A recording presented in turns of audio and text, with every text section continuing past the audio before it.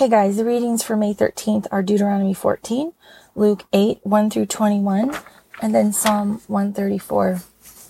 And I'm going to read Luke 8, 1 through 3.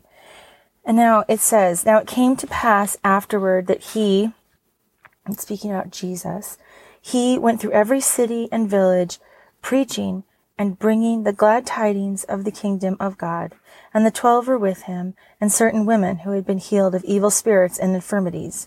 Mary called Magdalene, out of whom had come 7 demons, and Joanna, the wife of Chuza, Herod's steward, and Susanna, and many others who provided for him from their substance.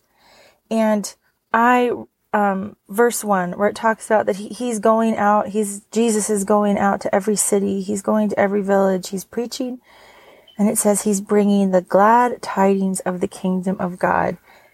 And this stood out to me because I think a lot of times when I think about bringing the kingdom of God, it doesn't feel like a joyful thing. And this could just be a my personality kind of thing, that I'm maybe more pessimistic than I am positive.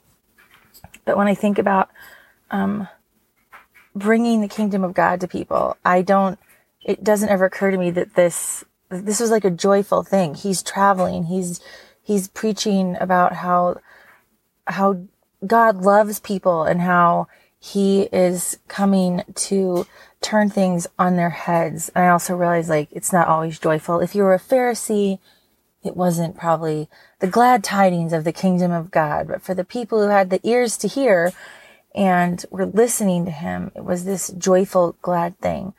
So I would think about that. As you go through your day, how can you bring the joyful news of the kingdom of God to people? And I think part of that is us, first of all, believing it's joyful and knowing that what we have and what we can share with our families and with our communities and our neighbors is this really joyful and beautiful thing. So Lord God, thank you that your kingdom is coming, that you have preached it, that you have allowed us to be a part of your kingdom.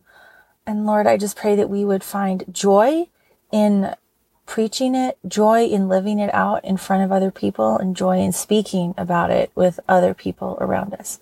And that we would be sources of refreshment and life to people who are in the darkness, Heavenly Father.